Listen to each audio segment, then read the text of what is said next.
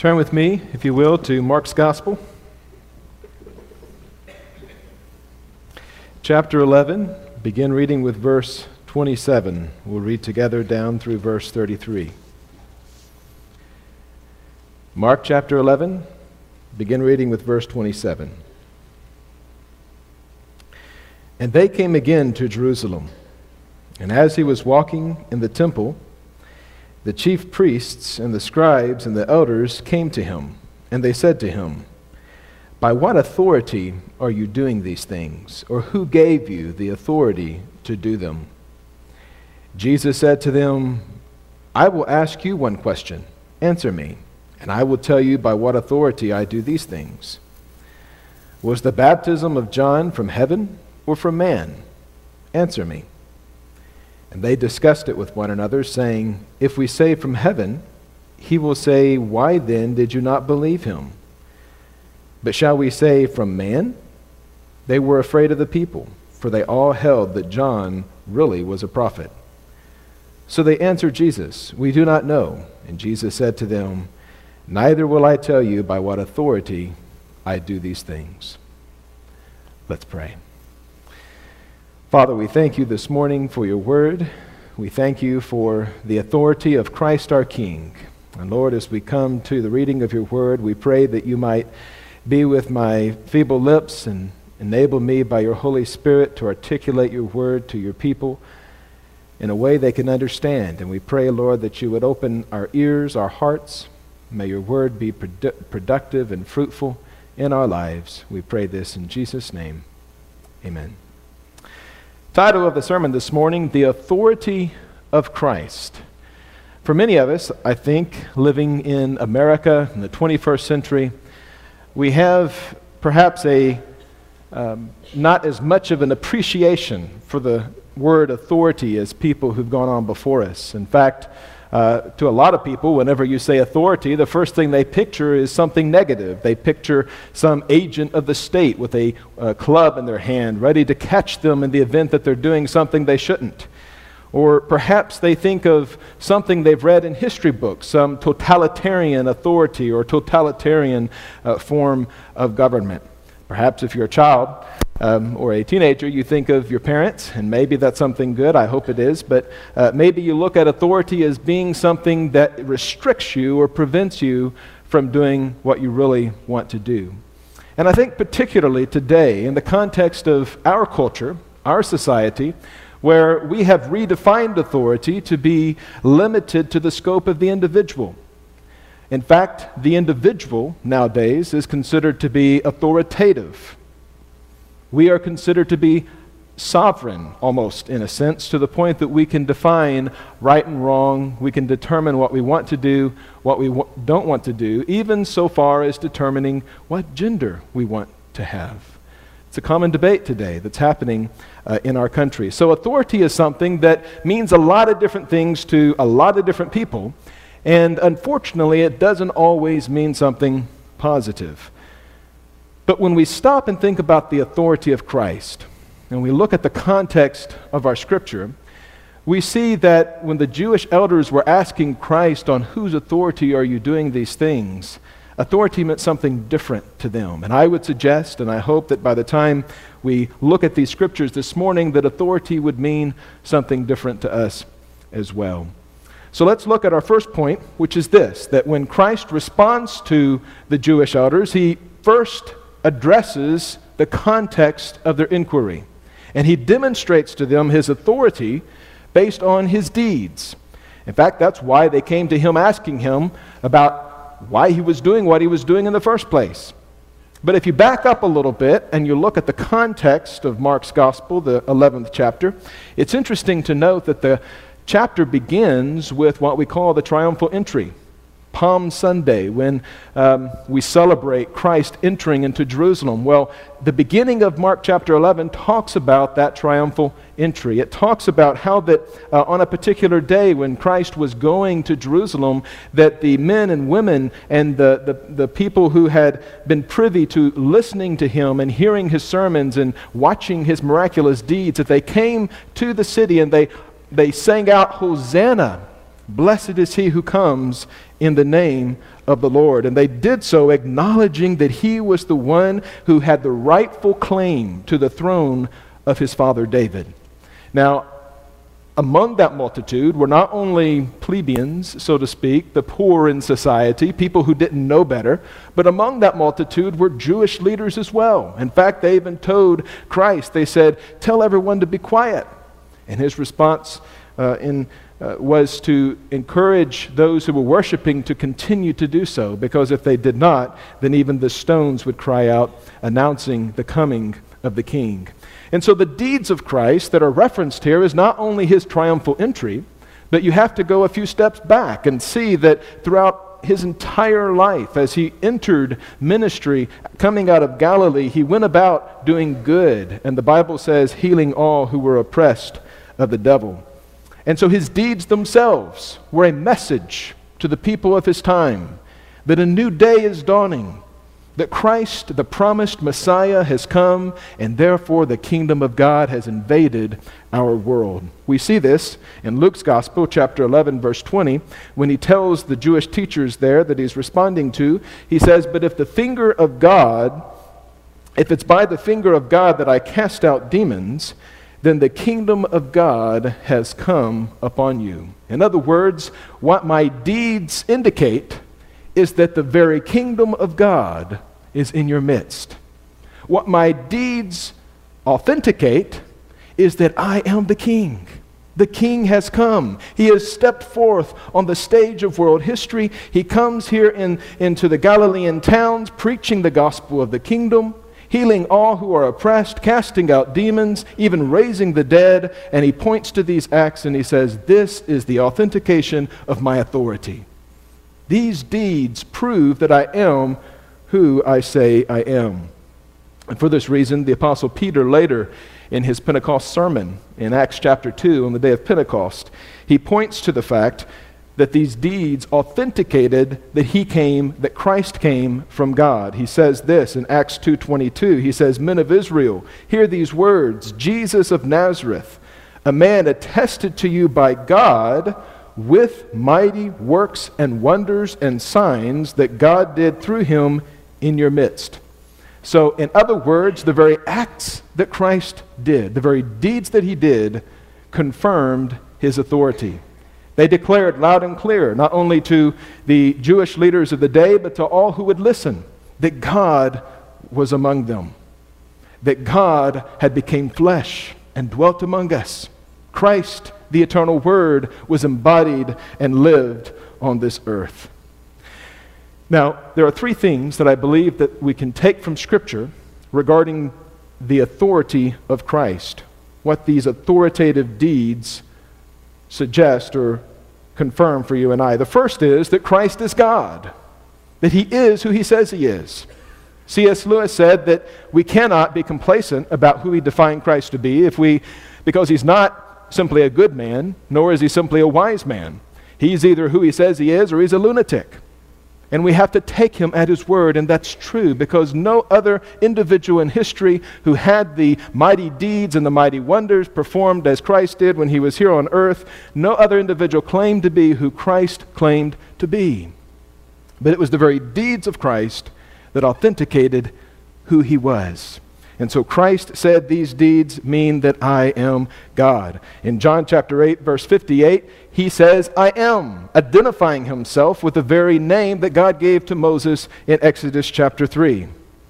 Secondly, Christ does the work of God. And that's what the deeds of Christ tell us about his authority.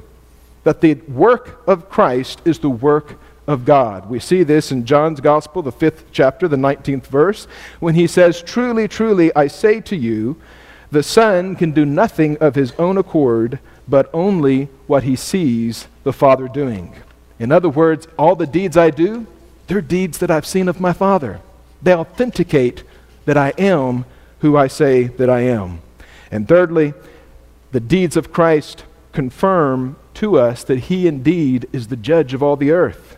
Again, John's Gospel, the 5th chapter, the 22nd verse, Christ says, "The Father judges no one, but has given all judgment to the Son, so that all may honor the Son just as they honor the Father." So Christ pointed to his deeds, and he said, my deeds are authentication. They verify that I am who I say that I am the Christ, that I am the Son of God.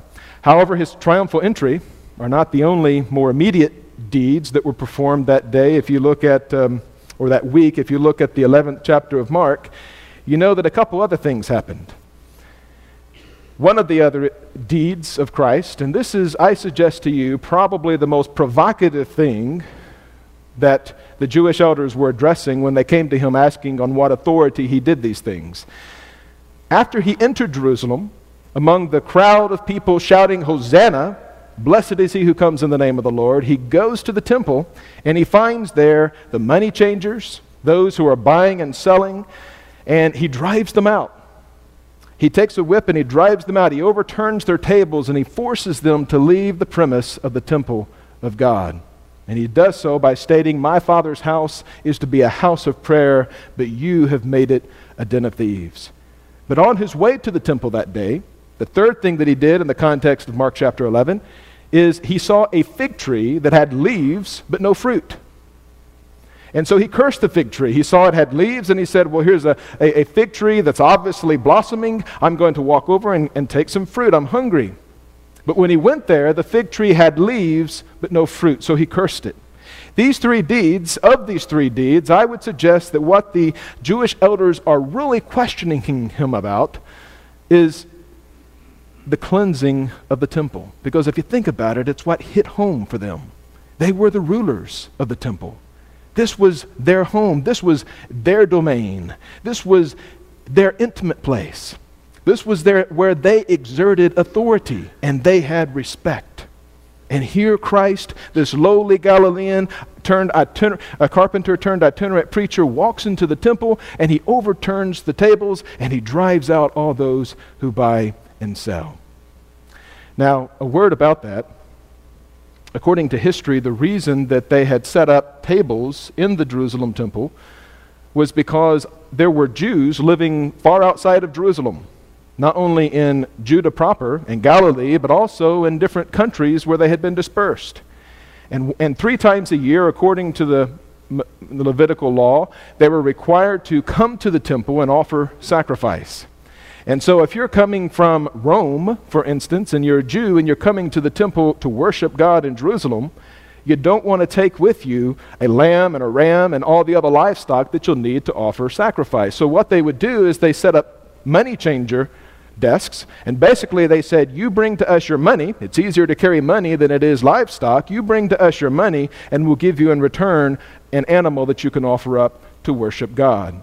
And so it wasn't a bad thing that they were doing necessarily. In fact, they could even argue they were doing ministry. They were providing a means for which people who worship God, who come from afar, could make a transaction that they could buy that livestock and offer it up to God. But the problem was it provided an opportunity for greed and all the sins of the human heart to take hold, so that there were people who were exploiting this. They were selling animals that were of sub-quality, that God in his law told Israel not to offer. And ultimately they were making the temple, the house that had been designated a house of prayer, a den of thieves and robbers. And so it's these deeds that ultimately you would look at and say, well, he has a right to enter the temple and do whatever he wants. After all, he's God. He's the Son of God. He is the Savior of the world. But the Jewish elders didn't see it that way. And so this leads me to my second point, which is Christ's authoritative inquiry. When the Jewish elders come to him, after they have witnessed this cleansing of the temple, they ask him a question. They said, Teacher, on what authority? In other words, if you were to put it into modern-day colloquial English, they would probably say, how dare you? Who gave you the authority to clean the temple? Who gave you the authority to do the things that you've done? Now, the response of Christ is very interesting. And I find it interesting for 2 reasons. One, he asked them in return a question that seemingly has nothing to do with the question they asked. But secondly, I find his reaction interesting because I identify with the Jewish leaders. I find that more often than not, I too ask Christ, maybe not verbally, maybe not consciously, and then sometimes I do ask Christ consciously, what are you doing? What are you up to? But the Jewish leaders came to Christ and said, what are you doing? On what authority? Who gave you the authority to wreak havoc in our lives? Who gave you the authority to go throughout the temple and overturn these tables? This is ministry. This is what we're doing for God. And Christ responds with a question that seemingly has nothing to do with their question whatsoever. And he says, I'll ask you a question, and if you answer it, then I'm going to tell you by what authority I've just done all that I've done. The baptism of John, was it from heaven or was it of men? Fairly straightforward question, a simple question. All they had to do was say what they really thought. But then they began talking among themselves, and they said, well, if we say from God, he's going to say, why didn't you believe and get baptized and repent? But if we say from men, then everybody in the temple who looks at John, who looked at John as being a prophet sent from God, is going to think we're foolish because we say from men. And so at the core of their desire was not a desire to please God, was not a desire to get the answer right. At the heart of their answer was a desire to look good in the eyes of others. And so they said, Master, we can't tell. And so Jesus said, neither do I tell you by what authority I do these things. Now, why do I identify with the Jewish leaders? Why do I, even though when I first read this passage, I self-righteously reprimand them in my heart and I say, how dare they address the King of heaven and earth by saying, on what authority do you do this? But then when I stop and I realize that really what they're doing is saying, on what right, on what authority, on what grounds do you come into the sphere of my world and wreak havoc on what I think is a legitimate ministry, on what I think is good and right and decent? That's ultimately what they're asking. On what right do you have to come into my life and turn things upside down? Now, of course, the answer is Jesus has every right. That's our answer, is it not? That's our Sunday school answer. But let's get real with each other for a minute. How often have we asked that question?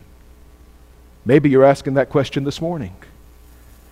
Because when we are confronted with the truth of the great I am, not only the deeds of the gospel, the deeds of the life of Christ that are revealed to us in Scripture, but when we're confronted with the very person of Christ in our life, when Christ comes into our life and does something that we don't think he should be doing, when he messes with that pet idol that we just want to tuck away in a closet and pretend is not there, when he touches that soft spot that just causes us to cry out in pain, what is your response? Do you coil up in a corner and say, how dare you?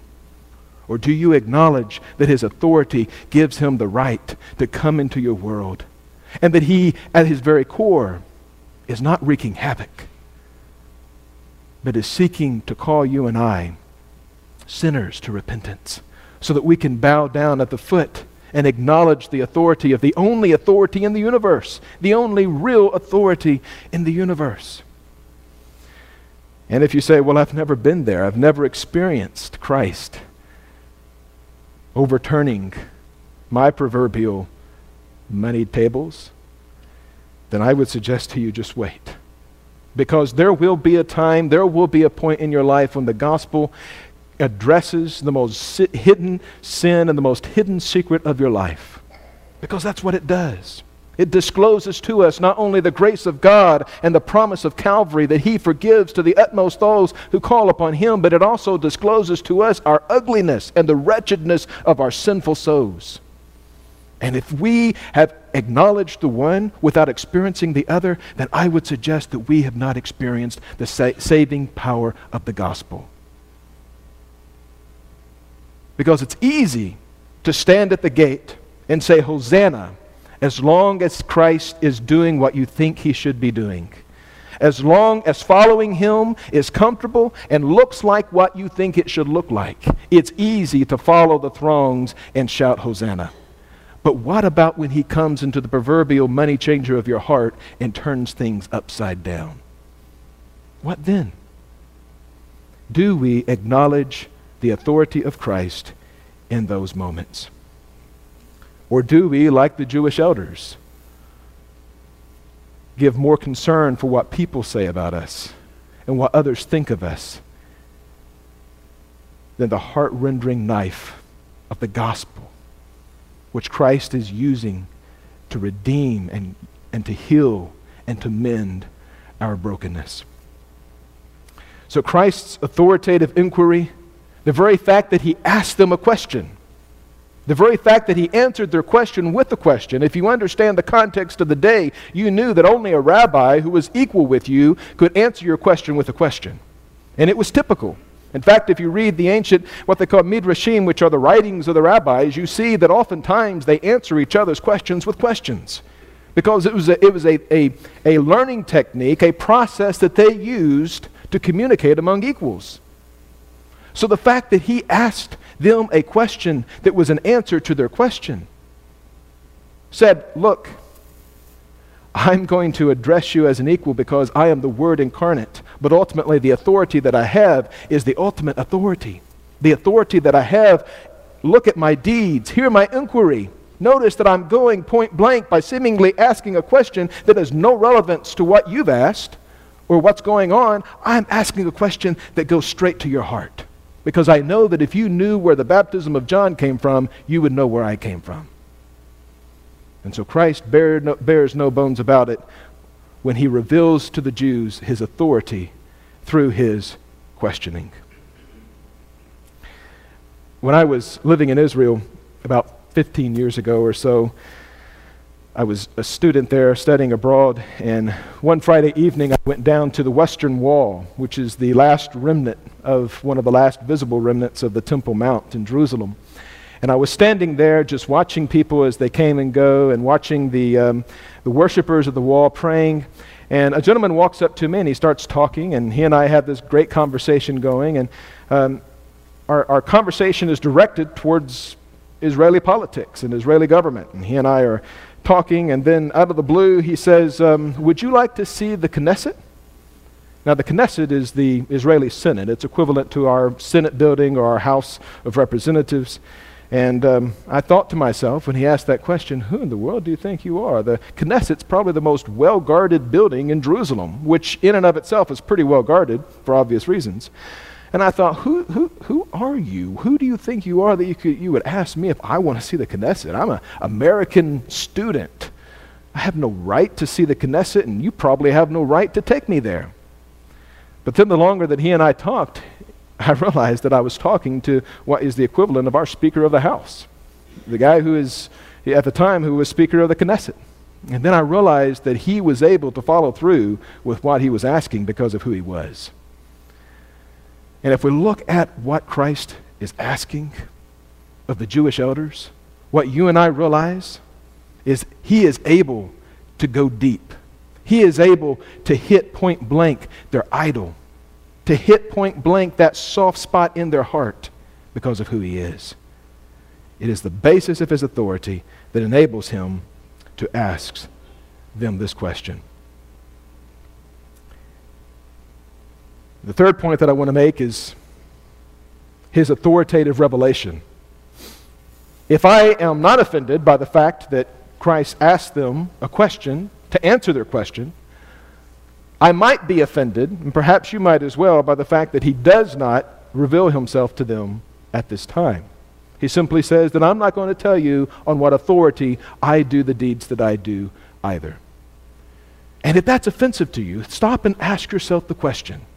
Could it not be because you and I, living in the day that we live in, where we live under the autonomy of the self, and we feel like that the ultimate authority is me and what I determine to be right and wrong? And we see this replete throughout society where people consider it a shame if you know something and choose not to tell. If you know something that could change their life and you choose not to tell them, they will ostracize you and consider you the devil. Because ultimately, we feel entitled. We live in an age where we feel entitled to anything that might be beneficial. And so when I read this particular passage and I realize that Christ did not seize this opportunity to really disclose himself, I realize that by choosing not to, he is really establishing his authority. No one can come to the Father except through Christ. And no one can come to Christ except the Spirit draws him. So the fact that you and I, those of us who believe this morning, those of us who have surrendered our hearts to this Savior, who's come in and declared himself to be the King of Kings and Lord of Lords, the fact that we do cannot be attributed to our superior intellectual abilities. It can only be attributed to the fact that God, in his own desire and of his own will, chooses to reveal himself to whomsoever he chooses to reveal himself. And so Christ's authority, his authoritative revelation, rested on this very thing. And he actually, at the tomb of Lazarus, prayed and thanked God that God had withheld the revelatory knowledge of who Christ was from the sages and the saints, but had revealed it unto babes and sinners. Because in his self-disclosure, there is a demonstration of his authority. That he is who he says he is. He is God. And so for this reason, whenever we think of our salvation, we think of regeneration. We have a term for it. It's called monergistic. And what that means, it's an adjective to describe the process. And basically what we're saying through that fancy word is that none of our regenerative process belongs to us. Even the desire to repent and acknowledge him as Lord of Lords and King of Kings comes from God's good grace, enabling us to believe, enabling us to see that Christ is who he said he was, that Christ is the Son of God. When he said to the Jewish leaders, "I will not tell you by what authority I'm doing this," interestingly enough, he was establishing the very authority that they were questioning. He was revealing not only to those who heard and understood, but to you and I 2,000 years later, that Christ and he alone discloses himself to whomsoever that he chooses. And yes, he's beckoned us in Scripture, whomsoever will, let him come and drink of the river of life freely.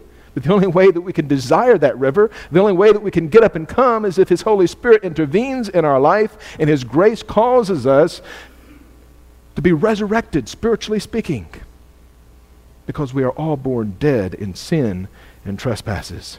And so the very authority of Christ is established not only by his deeds, not only by his inquiry, by his ability to go there, to go to that deep place with these people, but also by his self-revelation. So what does it look like for you and I today to live under the authority of Christ? What does it mean? If Christ is the final authority, if he is who he said he was, if he is authoritative, it doesn't mean that we'll never squirm in his presence. It doesn't mean that he'll never come into our life and overturn the sacramental money tables in our life and drive out those sacred cows of money changers that we have erected. In fact, it means the exact opposite. It means that he will. If Christ is Lord of our life, as Taylor Hudson, who was the great missionary to China, said, Christ is either Lord of all or he's not Lord at all. So the authority of Christ in our life covers everything that we are, everything that we do, and every business we transact. So to live under the authority of Christ means that we submit to his sovereign will in every area of our lives. There's not one area of life that is not subject to divine interruption or interference. There's not one area of life that is hidden from the one who walks in the temple and drives out those who are making it a den of thieves. There's not one area of our life that does not fall under the dominion of his lordship. whether it be our relationships, our finances, our worship, our daily schedules. Everything that we are and everything that we do is under His sovereign rule. This means that we spend money how and when and where He is glorified. This means that we work in our occupations in the places that He has placed us, not haphazardly, waiting for the weekend, but working as unto the Lord and knowing that He has us there for a reason. And this means that we love as we have been loved, which is a self-sacrificing love. It means that we surrender all that we are to Him. Why? Because He's our authority, because He's our Lord, and because He and He alone brings truth, brings healing, and brings wholeness to our lives. Now, if you feel a little uneasy by this, I think that's a good thing. And I want to lead you a bit further into this passage, into this text, a bit further into asking questions, which I believe this text demands us to ask. Ask the question, am I submissive to the authority of Christ? Am I, as Paul admonished the people of the Church of Rome to be, are we submitting ourselves as a living sacrifice, holy and acceptable and pleasing to God? Or are we going our own way and doing our own thing? Are we in love with the temple? Are we in love with the trappings of our worship? Are we in love with what we think is a legitimate demonstration of our service to God? Or are we in love with God? Are we submissive to Him, or do we insist on our own way and on our own path? If you're in here and you've trusted Christ and you know that you're resting in His arms, we can be grateful because we know that He has the authority to reveal Himself. And if He's revealed Himself to us, it's not by any good works we have, but it's because of His grace and grace alone. But if you've not accepted Christ, if you've not experienced this saving knowledge, understanding that Christ is who He says He is, then I would just encourage you to trust Him, to trust His authority. Or if you're in here and you've been faithfully endeavoring to follow Christ, where He leads you, you will follow. But of late, He's just stepped into your little sacred world and wreaked havoc on things. I want to encourage you to trust His authority, because He is a kind and gentle shepherd. And even though we may weep for the night, joy will come in the morning. Even though we may be uncomfortable now, that discomfort is a good thing. Even though we may be changing and growing faster than we want to, that is a good thing. Let us follow Him. Let us follow His leadership and follow His authority all the way. Would you pray with me? Lord Jesus, You are the sovereign King. Your authority, all authority is Yours in heaven and on earth, and we submit ourselves to You. We look at Your deeds as disclosed in Your word. We hear the questioning that You reply to the question given to You, and we see of Your own accord Your willingness and Your desire to disclose Yourself to others. And Lord, we stand on this side of the cross, grateful for who You are, that truly You are the sovereign victor. You are the King eternal, and we will follow You. Lord, even though our heart may be crying out, who are You? What right? We pray that in the process of overturning those tables, that You would change us into Your image. We pray this in Christ's name. Amen.